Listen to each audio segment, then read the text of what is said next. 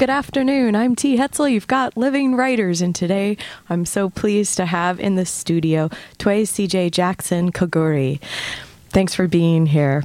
Thank you, T. May I call you Jackson? Yes, you may. Thank you. So you're in the middle. You're on tour for your book, The Price of Stones: Building a School for My Village, and you're at the very beginning of it, and then you're heading to Chicago, Montreal, some other... Boston, New York, New Hampshire. Yes. We are going to do the whole nation. That's great. And of course, you're here, kicking it off in Ann Arbor. That's right. So how does Michigan State feel about that? Michigan State will be proud to know that I have a green mic in front of me. But maize and yellow and brew, go brew. Go blue. Go brew, go yellow. Here we go. And to kick off, I'll read your short bio in the back of The Price of Stones. Tway CJ Jackson Kaguri was raised in Uganda, graduated from Makerere University, and was a visiting scholar at Columbia University. He is a director of development at Michigan State University in East Lansing, Michigan, and the founder and director of the Nyaka and Kutamba AIDS Orphan Schools in Uganda. Did I get the pronunciation pretty close there, Jackson? Yes. Yeah, you did a wonderful job. Go on. And then you can get more information, nyakaschool.org. And so that's NYAKA school.org. And there's also thepriceofstones.com that people could visit and find out more about this book. And Facebook and Twitter and blog. Type in The Price of Stones and it will take you to so many places. Oh, that's great. Yes. Mm-hmm. That's so you're completely linked, connected into the whole thing. That's your main gig, isn't it? You're fundraising, and that's how you were able to begin the school in your former village. Well, it's your village still. Yes, it's still your hometown. It's still my home village. It is the village that made me the man I am. And so I go back and I appreciate it, and we try to get this message to as many people as possible, whether they're on Twitter, whether they're on Facebook. We follow you, LinkedIn. Yeah. I think that's the first thing that actually pops up for you when you're doing a Google search, I think. So you must be super connected if that's the first thing that pops up before the book even. Now we are hoping every listener will go and tweet it and Facebook it and get as many people involved as possible. And so, Jackson, let me ask you, because the school was opened in 2003. Is that you began building it in 2001? That's right. When you and your wife Baranda, you guys had a down payment for a house that you were going to build a house in the States, and you visited your village, and then you decided, well, basically the grannies got to you, right? Could you tell us a little bit of the story? Because I think everyone would rather hear it from you than me recapping it here. T, you are doing a good job. You can just go ahead and tell the story. I'll go on tour with you. Yeah. I need somebody else to tell this story. No, I don't think you do. Going there in 2001 was actually in addition to what had been going on for such a long time. I was born and raised in the village called Nyakajezi. So Nyaka is a short word for Nyakajezi. We try to be nice and accommodative so people can pronounce some of these words. And Nyakajezi means a land of the hills. Oh, that's beautiful. Beautiful, and it will get your muscles working because you have to go up and down the hills, walking up and down. And when you do this, then you understand what women and children and people in our village go through every day. And to get to school. Exactly. And still how children have to walk these hills coming to school. So I was born there, raised there, went to school there, young boy, happy, big cheeks, like any other young boy, adventurous, stubborn. My parents were wonderful Christian parents, raised me very well with my sisters and my brother. Just at an early age, and I will be jumping into the book in some instances because some of these stories, you'll find them in the book. At an early age, my sisters would wake up and they are ready to go to school. We were raised in a two-roomed house, all 5 of us with our parents.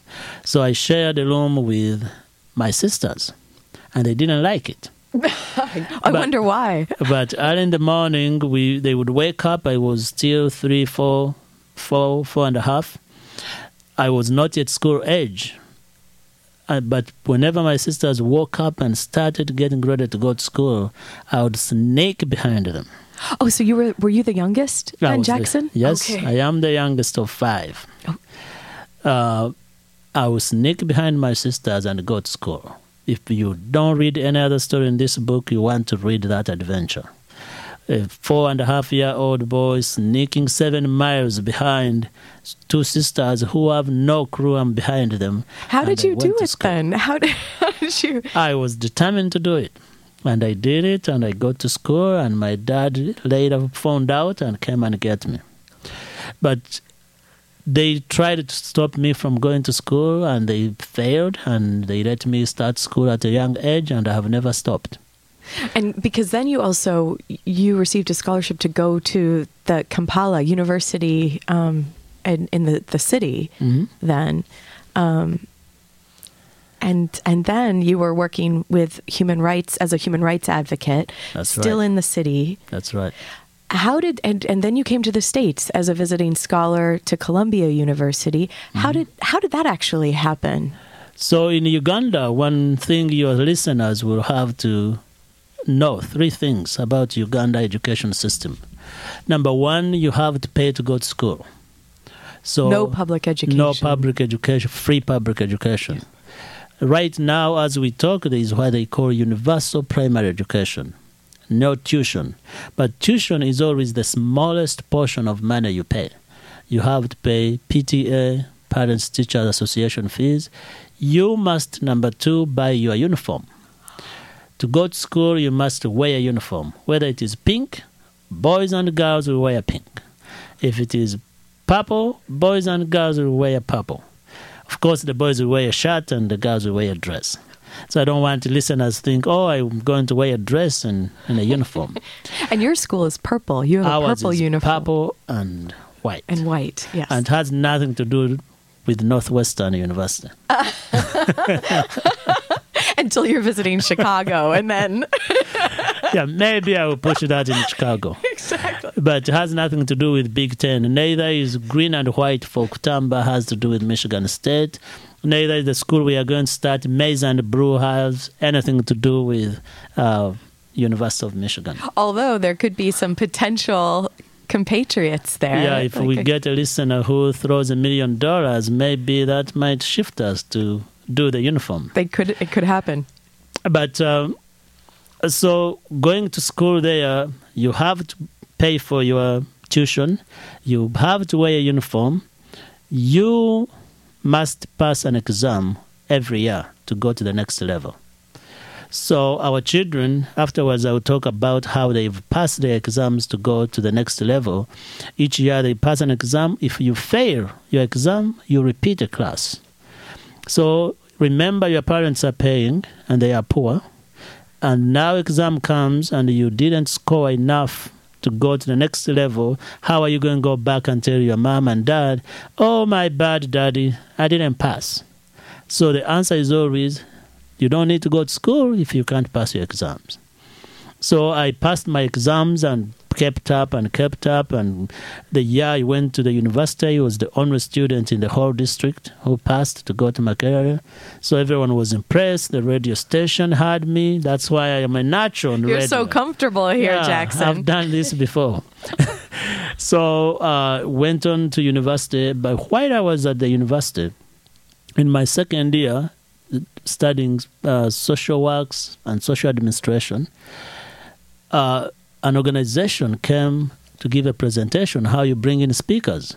And this was a human rights organization. Now, you have to understand, I was born in a village where there were all sorts of violations against women and children.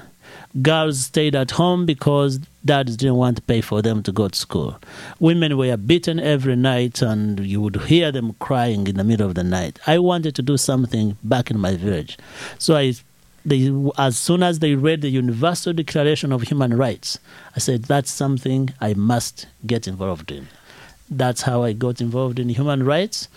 Then Columbia University had a competition for East Africa to write an essay about human rights. I wrote an essay and beat all the lawyers and practitioners and got a scholarship to Columbia University. And what year was that, Jackson? 1996. Wow. Ivy League. Ivy League indeed. Mm-hmm. And so then you were there, and how long were you? What was the fellowship for? How many years? It was an 18-year gig for what they called visiting scholars. It was not a degree granting program. Mm-hmm. They say they are bringing these experts from all over the world, gather in New York, network, get to know, learn skills and knowledge, and take it back to your country. But what you wrote about was human rights. Yes. So suddenly you're this expert in human rights, and you're coming to New York City. All of a sudden, I am this man who grew up in a village, and now I'm with the United Nations experts, and I'm giving presentations, and I'm interning at Human Rights Watch in New York. I'm reading all these reports, and Amnesty International, who still sponsors programs for this book tour in New York. Oh, yeah. Amnesty is amazing. 26-year-old expert. Yes. So that must have been, were you slightly shell-shocked, or oh, yes, how did you? I was shocked by the weather, actually, more than anything else. Oh, the winters. I saw snow the first time. I had on a short-sleeved shirt with my suitcase and walking all over John F. Kennedy and getting out of the airport, and the taxi man goes, "Where's your coat?" And you said, "Where's the store?" Right? The expertise didn't shock me at all. I knew how I grew up. I knew what was going on in my village.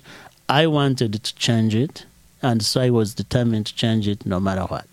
And were there some changes that had started to happen back in your village for the women and children before you left for Columbia? Was it something that you'd already, or was the school the idea that you felt could be the focal point of all your energies, which would change the lives of the children, the women, bringing more education for everyone? There was already some changes, and for me, the way I looked at it, I was not going to preach to everybody, tell them what to do. I was determined to do things my way, Jackson way. That is, my village, you can't find a man cooking. Men don't cook. So whenever I was in the village, I went in the kitchen and cooked, and my dad would yell at me, "You are not going to be a man, you look at you are cooking." I would go and peel banana, and people would come to see me because I was coming from the university. They knew what I was doing. They knew I was destined to do well, and they were wondering, why is Jackson peeling bananas? Why is he cooking? Why is he collecting firewood? And that would give me an opportunity to talk about equality, to talk about issues that you don't have to prove you are a man by not cooking. You can still be a man and still cook. Then the next day I would get in a car and drive. Then, he can drive, but he can also cook. We wonder whether he's a man or not, but I had to prove my point through actions. That's how I did it. Start with the actions. Yeah. Let's take a short break, and then we'll come back. Today on the program, Jackson Kaguri, The Price of Stones. We'll be right back.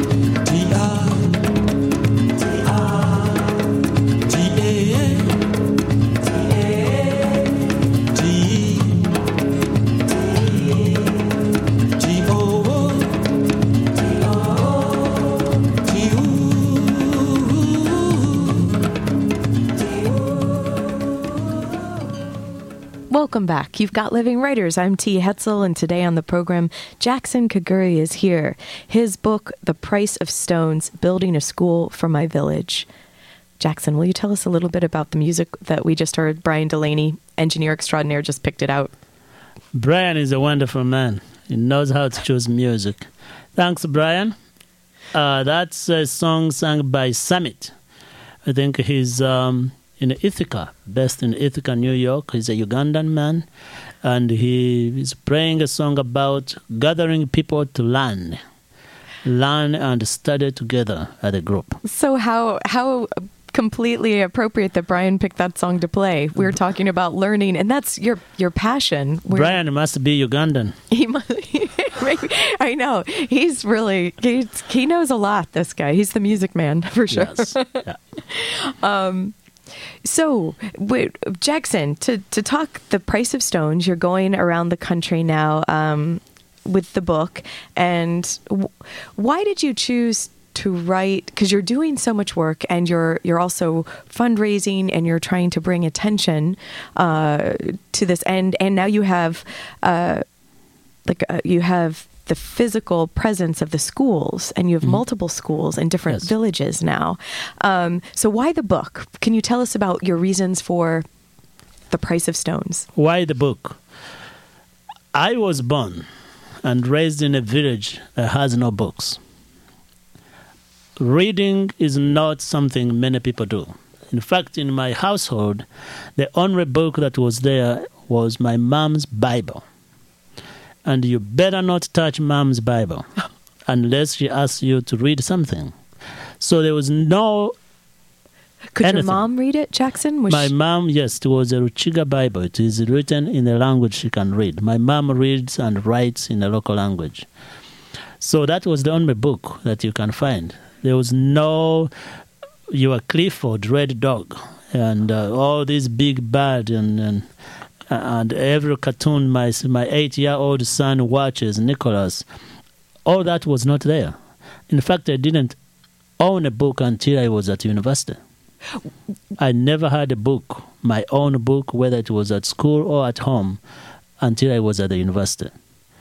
And so, with that lack of reading culture, one thing that I wanted to do was to write a book that our children can read. I started with writing stories, and this will bring in why we even have a co-author in Susan. I started writing stories for our children back home in our school. And what I want to tell them, number one, is this guy who is the director of your school is not a saint. He has made mistakes like all of you. He's fallen out of a tree, which is the story in the book.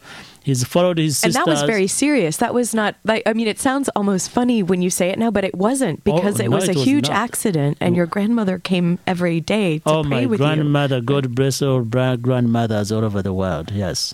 My grandmother read me Psalms every night during that accident. In fact, I can afterwards even read something about that accident.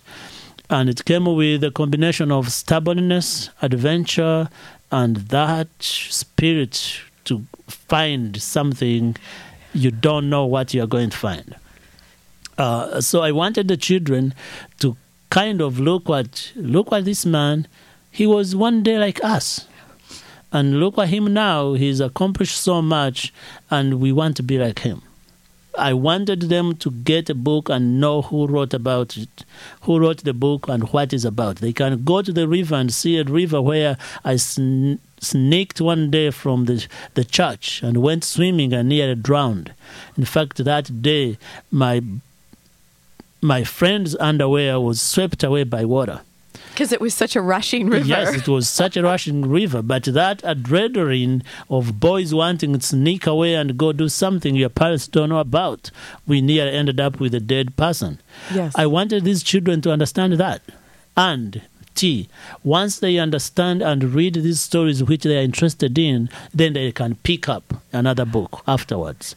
But the interest to get them going is to read something they will know about and identify with. Yes. That's why the book was written. And then you can connect to it. That's why The Price of Stones was written. That's why it was written originally.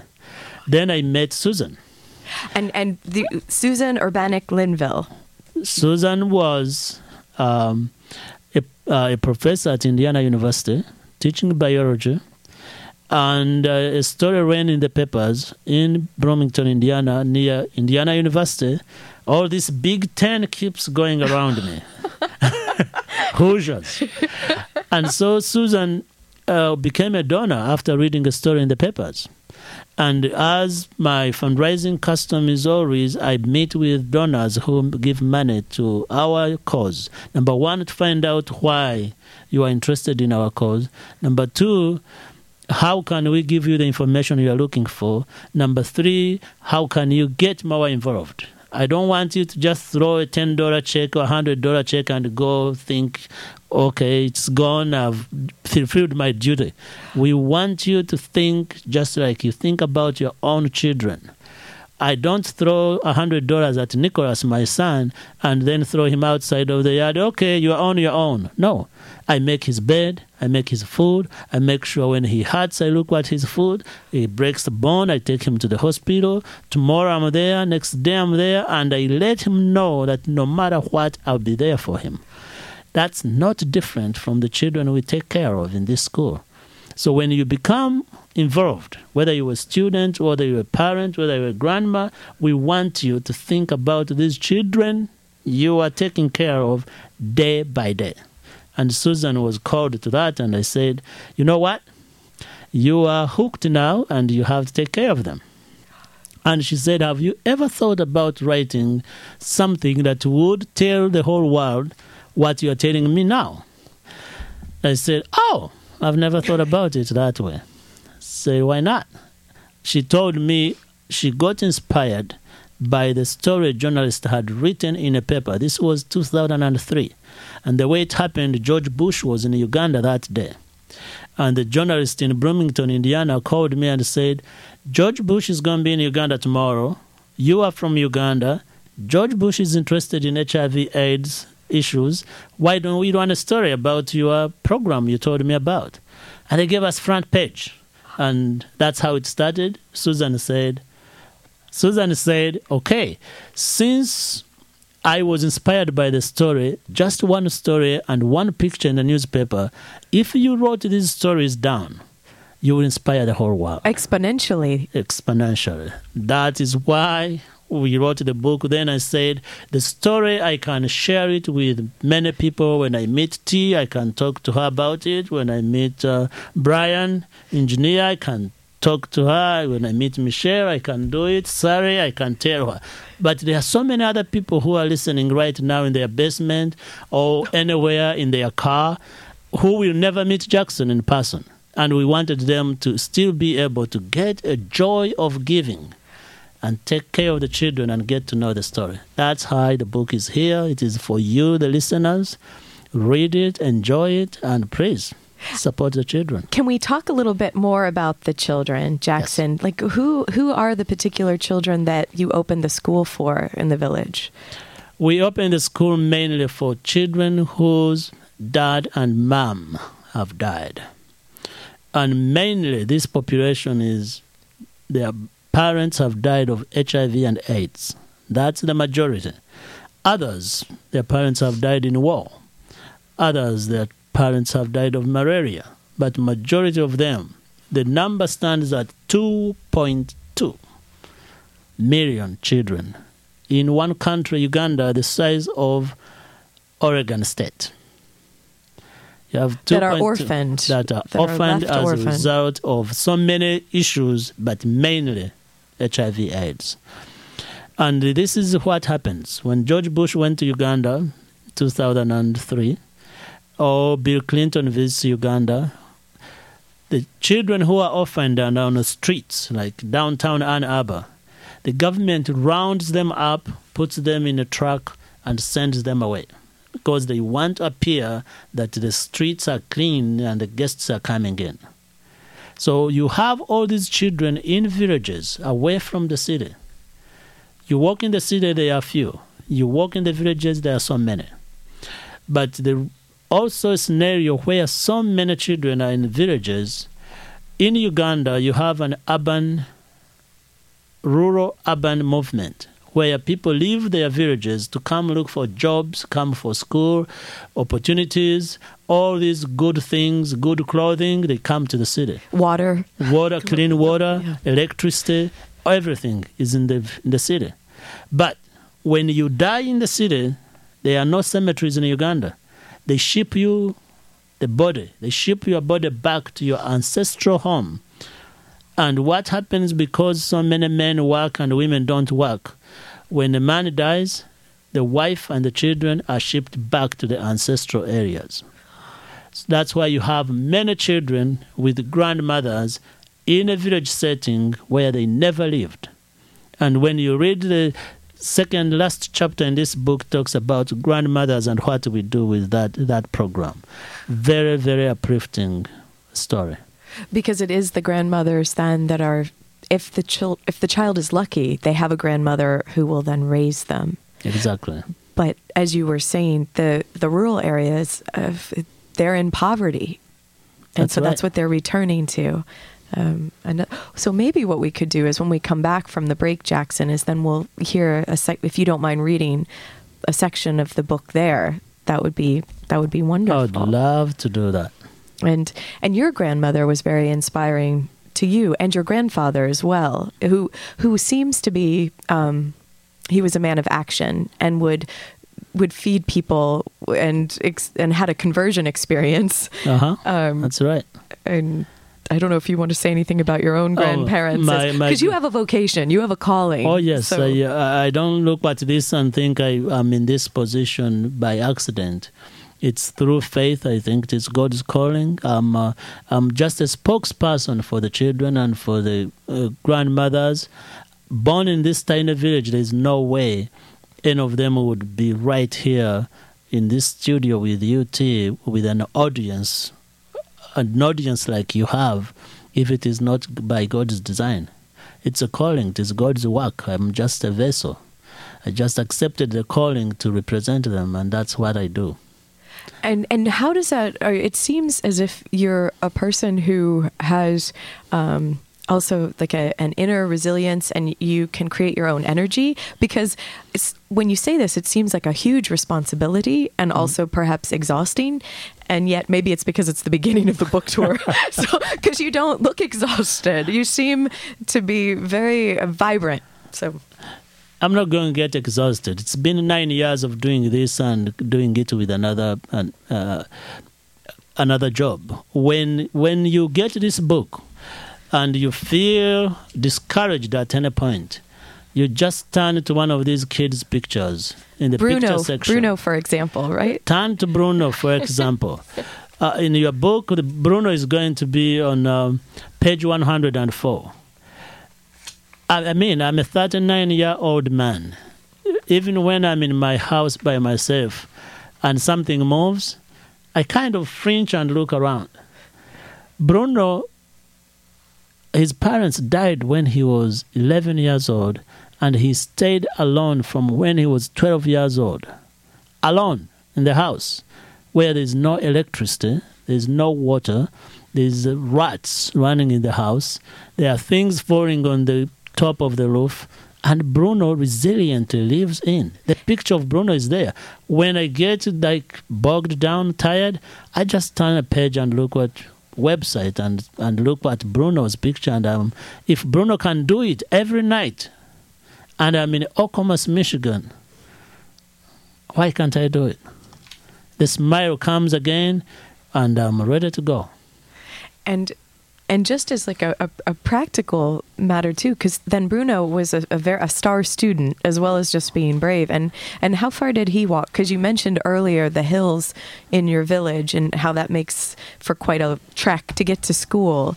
But he lives alone, and then he would walk 7 miles, and 7 miles each way. That's 14 miles every day. And he walks from this house and comes to Nyaka School.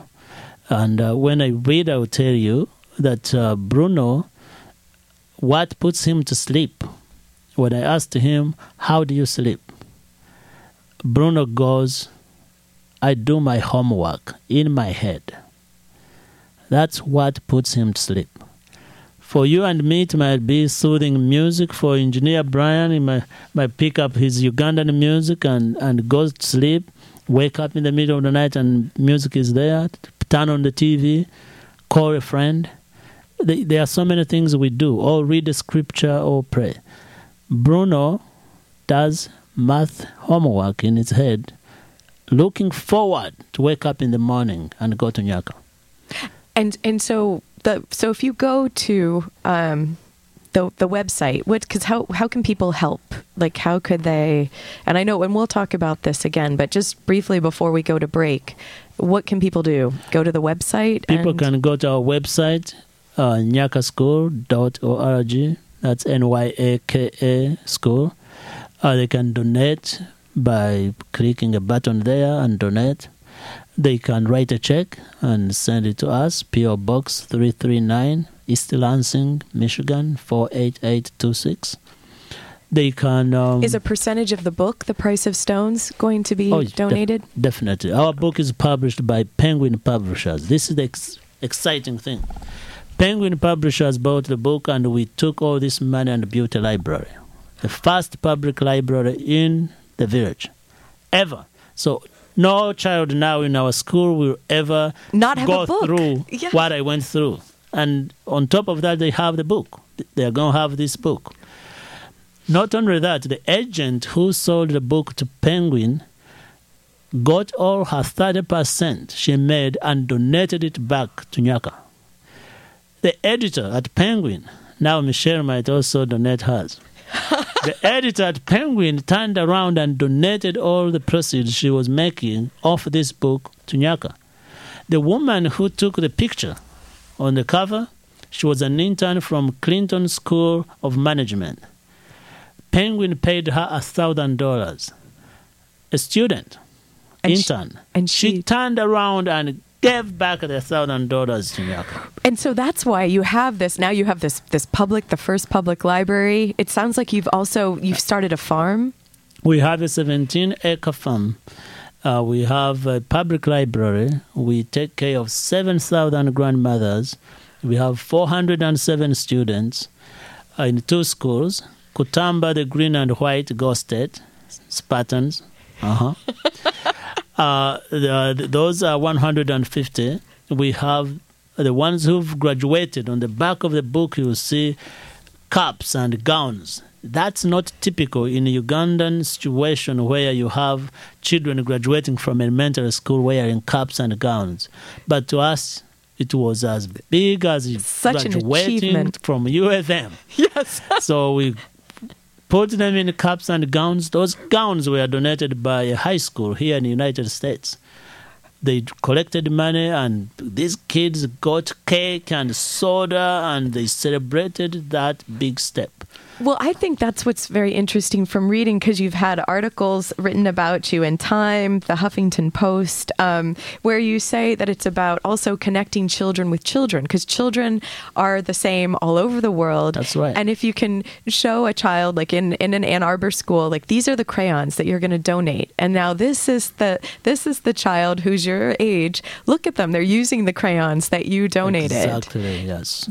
It makes sense, a certain sense that might not be possible if you're, growing up and just watching TV or cartoons at home. Yeah, just think about a child who is in a neighborhood and wakes up and has all these things going on in their life and thinks she has, or he or she, of course, mom is there, grandma is there, grandpa is there, they go fishing, they do all these things. All they know is that surrounding, and school, the books are there.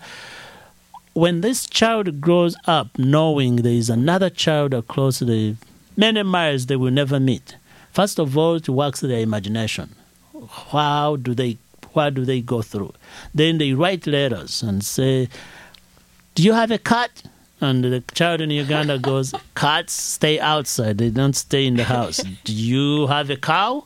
And the child here says, "What do you mean a cow?" The other one goes, "We milk cows every morning. I walk 10 miles. Walk? I can't run a 5K. How do you walk 7 miles? this develops their reading, their social studies, their skills. But imagine that child now walking to university, the first year of university, after having all this experience in elementary school and middle school. And then that child goes and has a job in Japan as a sales representative and has all these people from all over the world who are working in the same company. This person already has everything anyone wants to teach them about diversity, about global issues, about climate change. They don't even think milk comes from Kroger anymore. They know the milk comes from a cow. And so that's the opening, that's the gift that then you're giving to these American school children. I work on behalf of the children, whether they are in Ann Arbor, in our village Nyaka, in Detroit. Wherever I speak to children, I give them as much attention as I would give to our children, because we have a generation that will take up the world. And whether they are in our village or they are here, their world will change knowing each other and what's going on in each other's lives. Yes. I mean, when you were talking earlier, I was thinking we need you for our Detroit school system. We need, if only, yeah. Well, no, that's off. I was going to say we have to get this cloning thing going, but that seems like not the right spiritual aspect to be bringing to the program. But we do, like the school children in Detroit, they need people to care about them and they don't have crayons in elementary schools. There's no funding for that in some of the schools. So anyway. Our story, when you read our book, and we call you to action. Yes. Part of it is call to action. That action does not mean that all your listeners need to write a check and send it to Nyaka. This call to action is for you to examine your heart. The Time magazine article that ran was The Power of One. It didn't call for people to say, now Jackson has the power of one, go to Nyaka and do something. There's something you can do right next door to you. There's an elderly person who can't walk the stairs, down the stairs. Use your power as an individual. Use your, whether it is in Detroit, whether it is in Ann Arbor, there's a need somewhere. And our call is for you to use your determination and don't let anything stop you from making a difference. When I wake up every morning, I pray to God, help me to touch somebody's life today. And today I've touched Brian's life. That's right. That was thumbs up from Brian Delaney, engineer extraordinaire. Jackson, do you mind reading part of the book now? Because I think we'll kind of meander towards the next break, but do you mind reading for us? I'm going to read, since we've been talking about grandmothers and children, I'm going to read this paragraph that talks about one of the girls at Nyaka School. This is on page 114. There's a lot I can read. I will start with this. When Nyaka opened, Fiona was already in primary 5. But she had been so excited to attend the school, she begged to start over in primary 1. When pressed, she confided to me that she was desperate for a clean uniform and books to read. She lived with her mukaka. Mukaka is grandmother, who had sold most of her land to pay for medical care. Now they owned only the land and a small shack, 1 embuzi, that's a goat, and a few chickens. They had no choice but to graze their animals and pour their wastewater on another person's property. Fiona was too old for Nyaka, but I promised we would help her and support her while she attended another school. When Hilary was accepted at Nyaka, Hilary is Fiona's brother, I promised we would help support her while she attended another school and while Hilary is attending Nyaka School. But inside, a few lines of scribbled words kept coming to mind. See, that morning I had met with Fiona's grandmother. When we met, she handed me a paper, folded so many times, and these were the words on the paper. When the Lord takes me, I will die a happy woman, knowing that my grandchildren will be taken care of by Nyaka School. Please make sure this small house and the one goat and chicken are not taken away from my kids. It's all they have, and I want them to keep it." That note was signed by a thumbprint. Tears welled in my eyes. "This is not necessary," I said, taking her hand. "Yes, it is," she insisted. She said, squeezing my hand. "I entrust what I have left to the school to make sure my grandchildren receive what little I have. Death has taken so much from me, and I don't want to take this with me." That's a grandmother right there who I've known since I was a child, whose 5 children died and left her with 2 grandchildren, who sleeps in the same house with her goat, with her chicken, the same house where she makes food, same house where she sleeps with 2 kids, all in one room.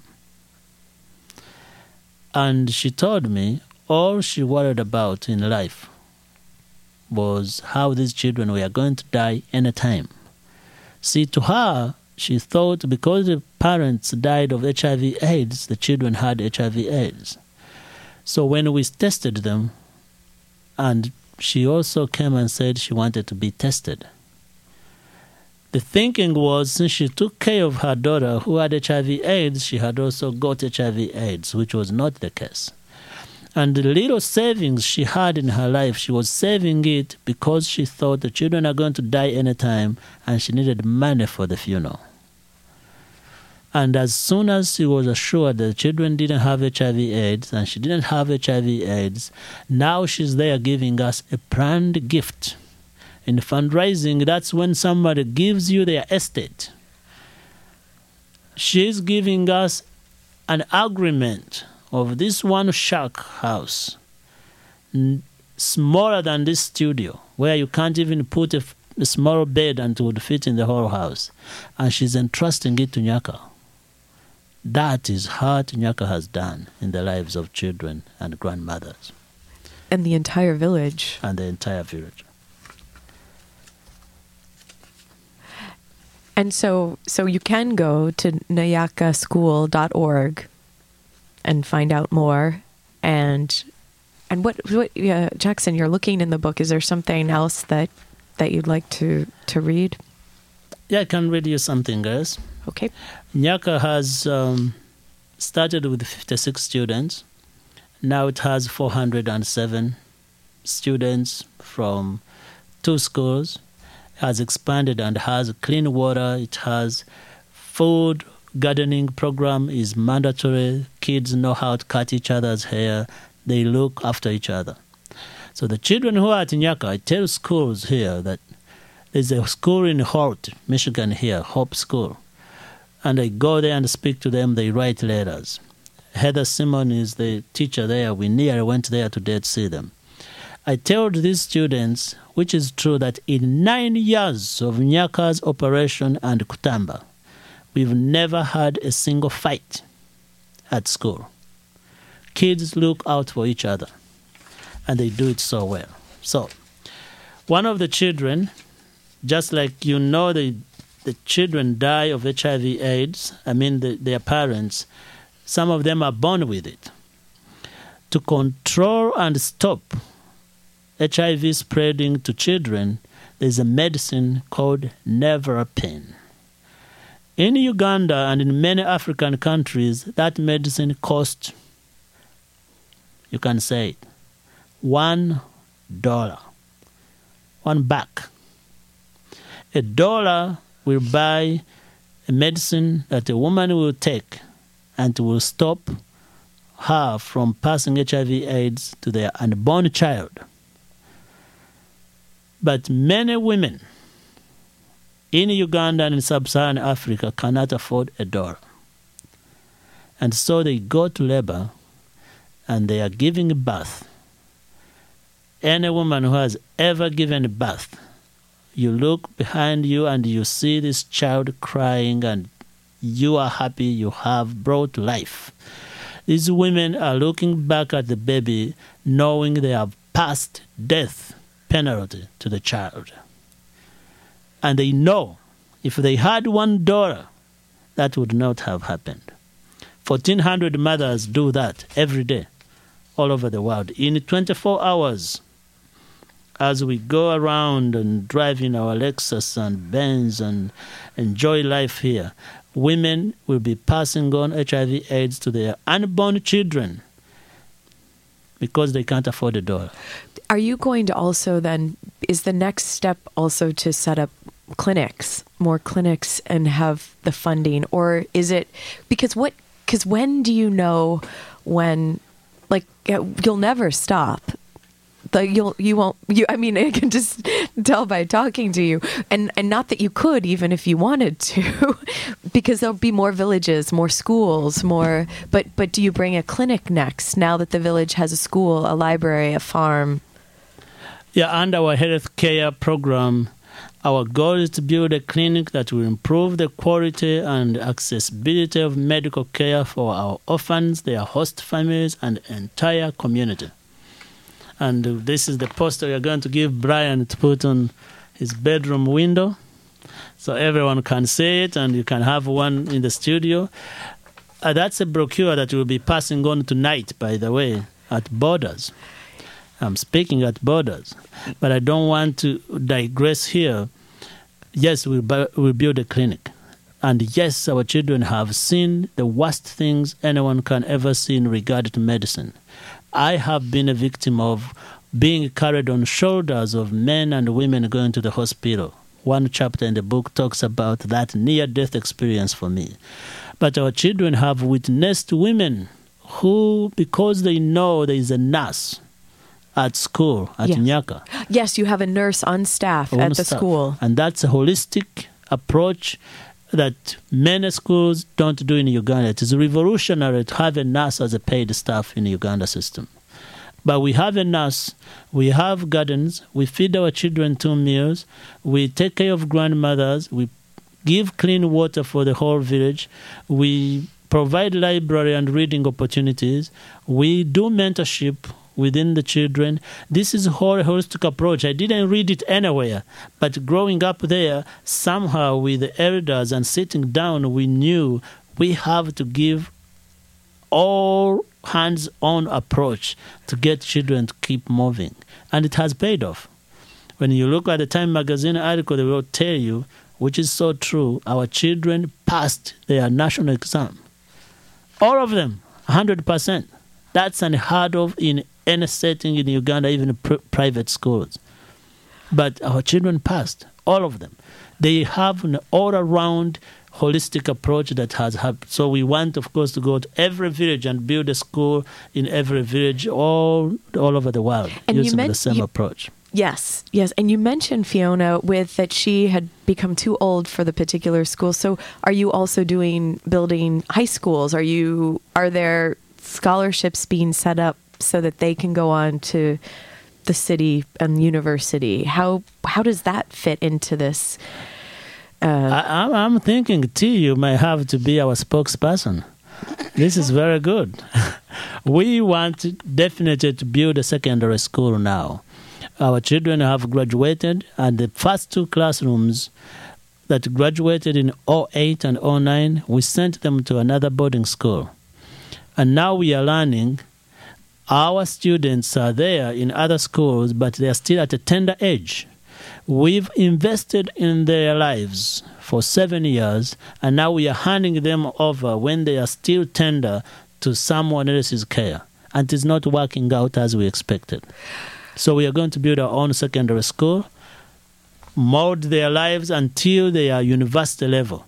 Then I'm coming to the president of U of M and say, Madam, we would kindly request 5 scholarships for students from Nyaka. Go to Northwestern, go to all Big Ten universities, Columbia, Indiana, Harvard. Our students will compete on the world stage just like any other student, given an opportunity.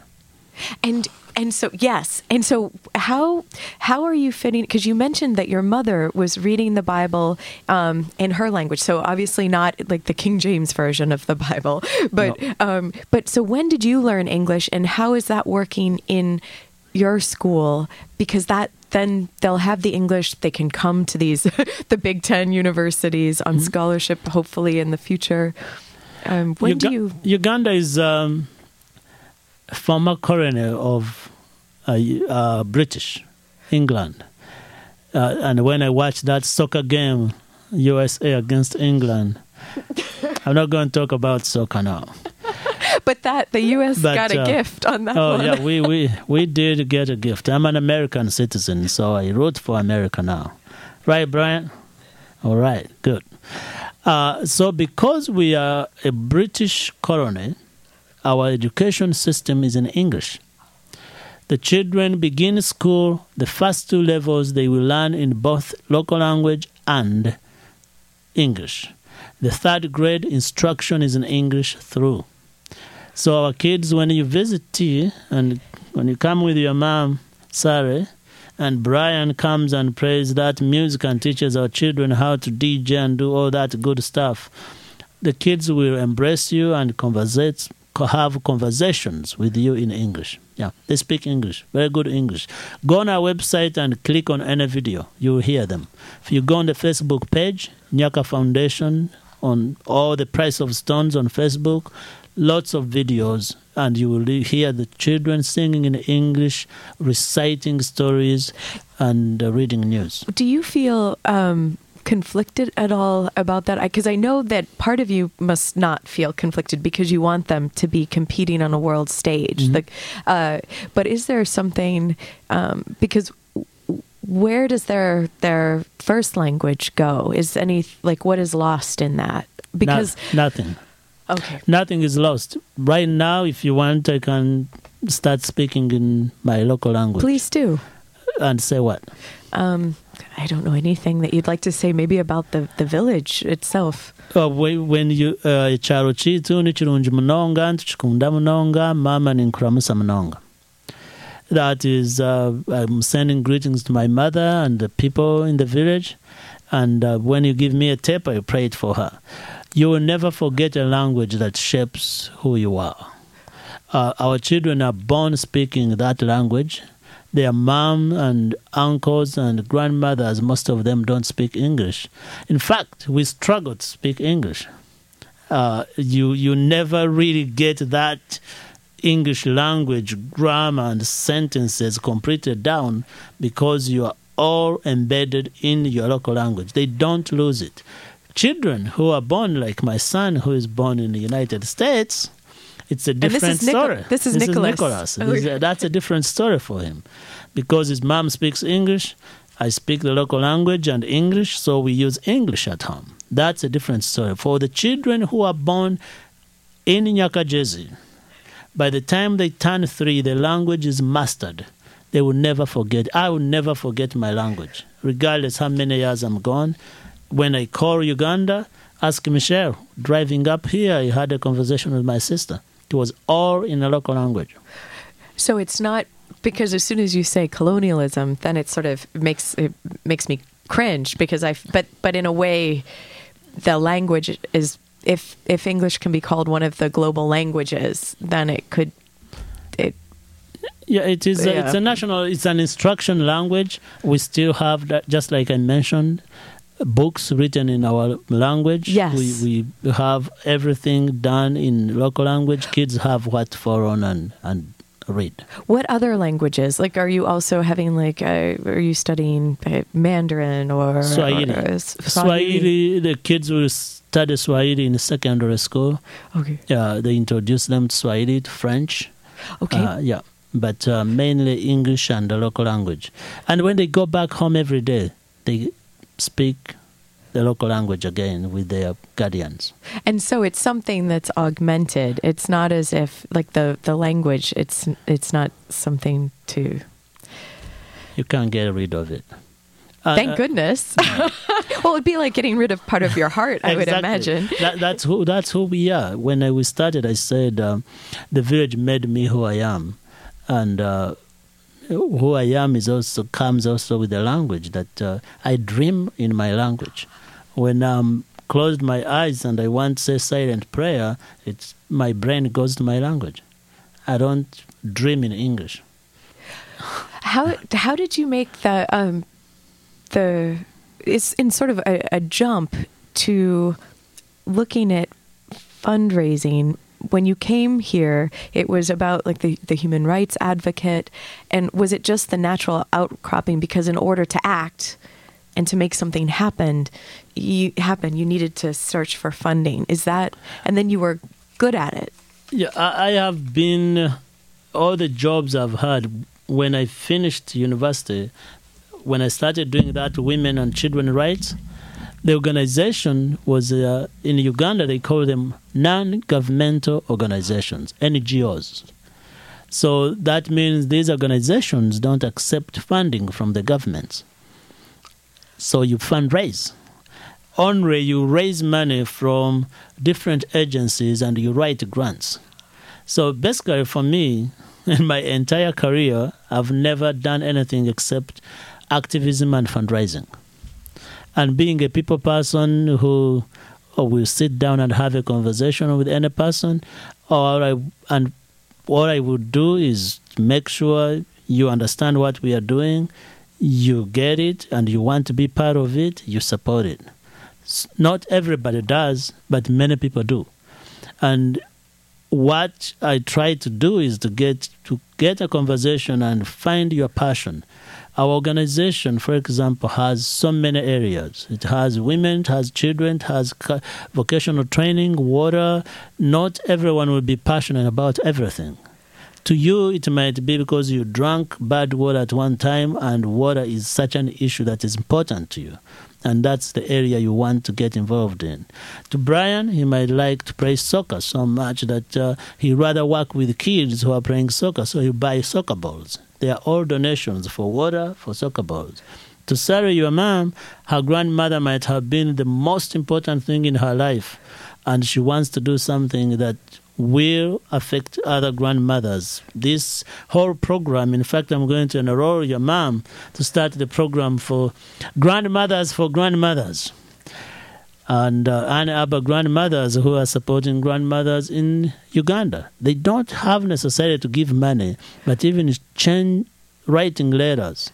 And somebody sitting there thinking, there's another person who cares about my issues. How important is it to have people actually come to the village and visit? Because I noticed when reading the backstory, Susan, the co-writer, and her daughter have gone to the village as well. So how important do you think that is in the puzzle? For me, selfishly, it helps me a lot when somebody's telling the story. You go to Nyaka, you are sucked in. What we explain here, I can use all the words I can master. I can explain it and bring as many pictures. Once you stand there and look in the face of a child, we are talking about here, it's so much different. So there are people from Michigan who have gone. There is a man from here in Ann Arbor called Ken Kuzino, who hosted a child called Alan. Alan was here at medical hospital here that donated all surgery for him. Ken Kuzino hosted him for a whole year and went to Uganda with him. Now he tells me every day he wants to go back. He was touched in a special way. It is wonderful to get to see it yourself, but it is also wonderful for the children to know that there is another friend out there who cares and who will keep thinking about them. Let's take a short break, and we'll be back. You're listening to Living Writers. Today on the program, Jackson Kaguri. I'm T. Hetzel. We'll be right back.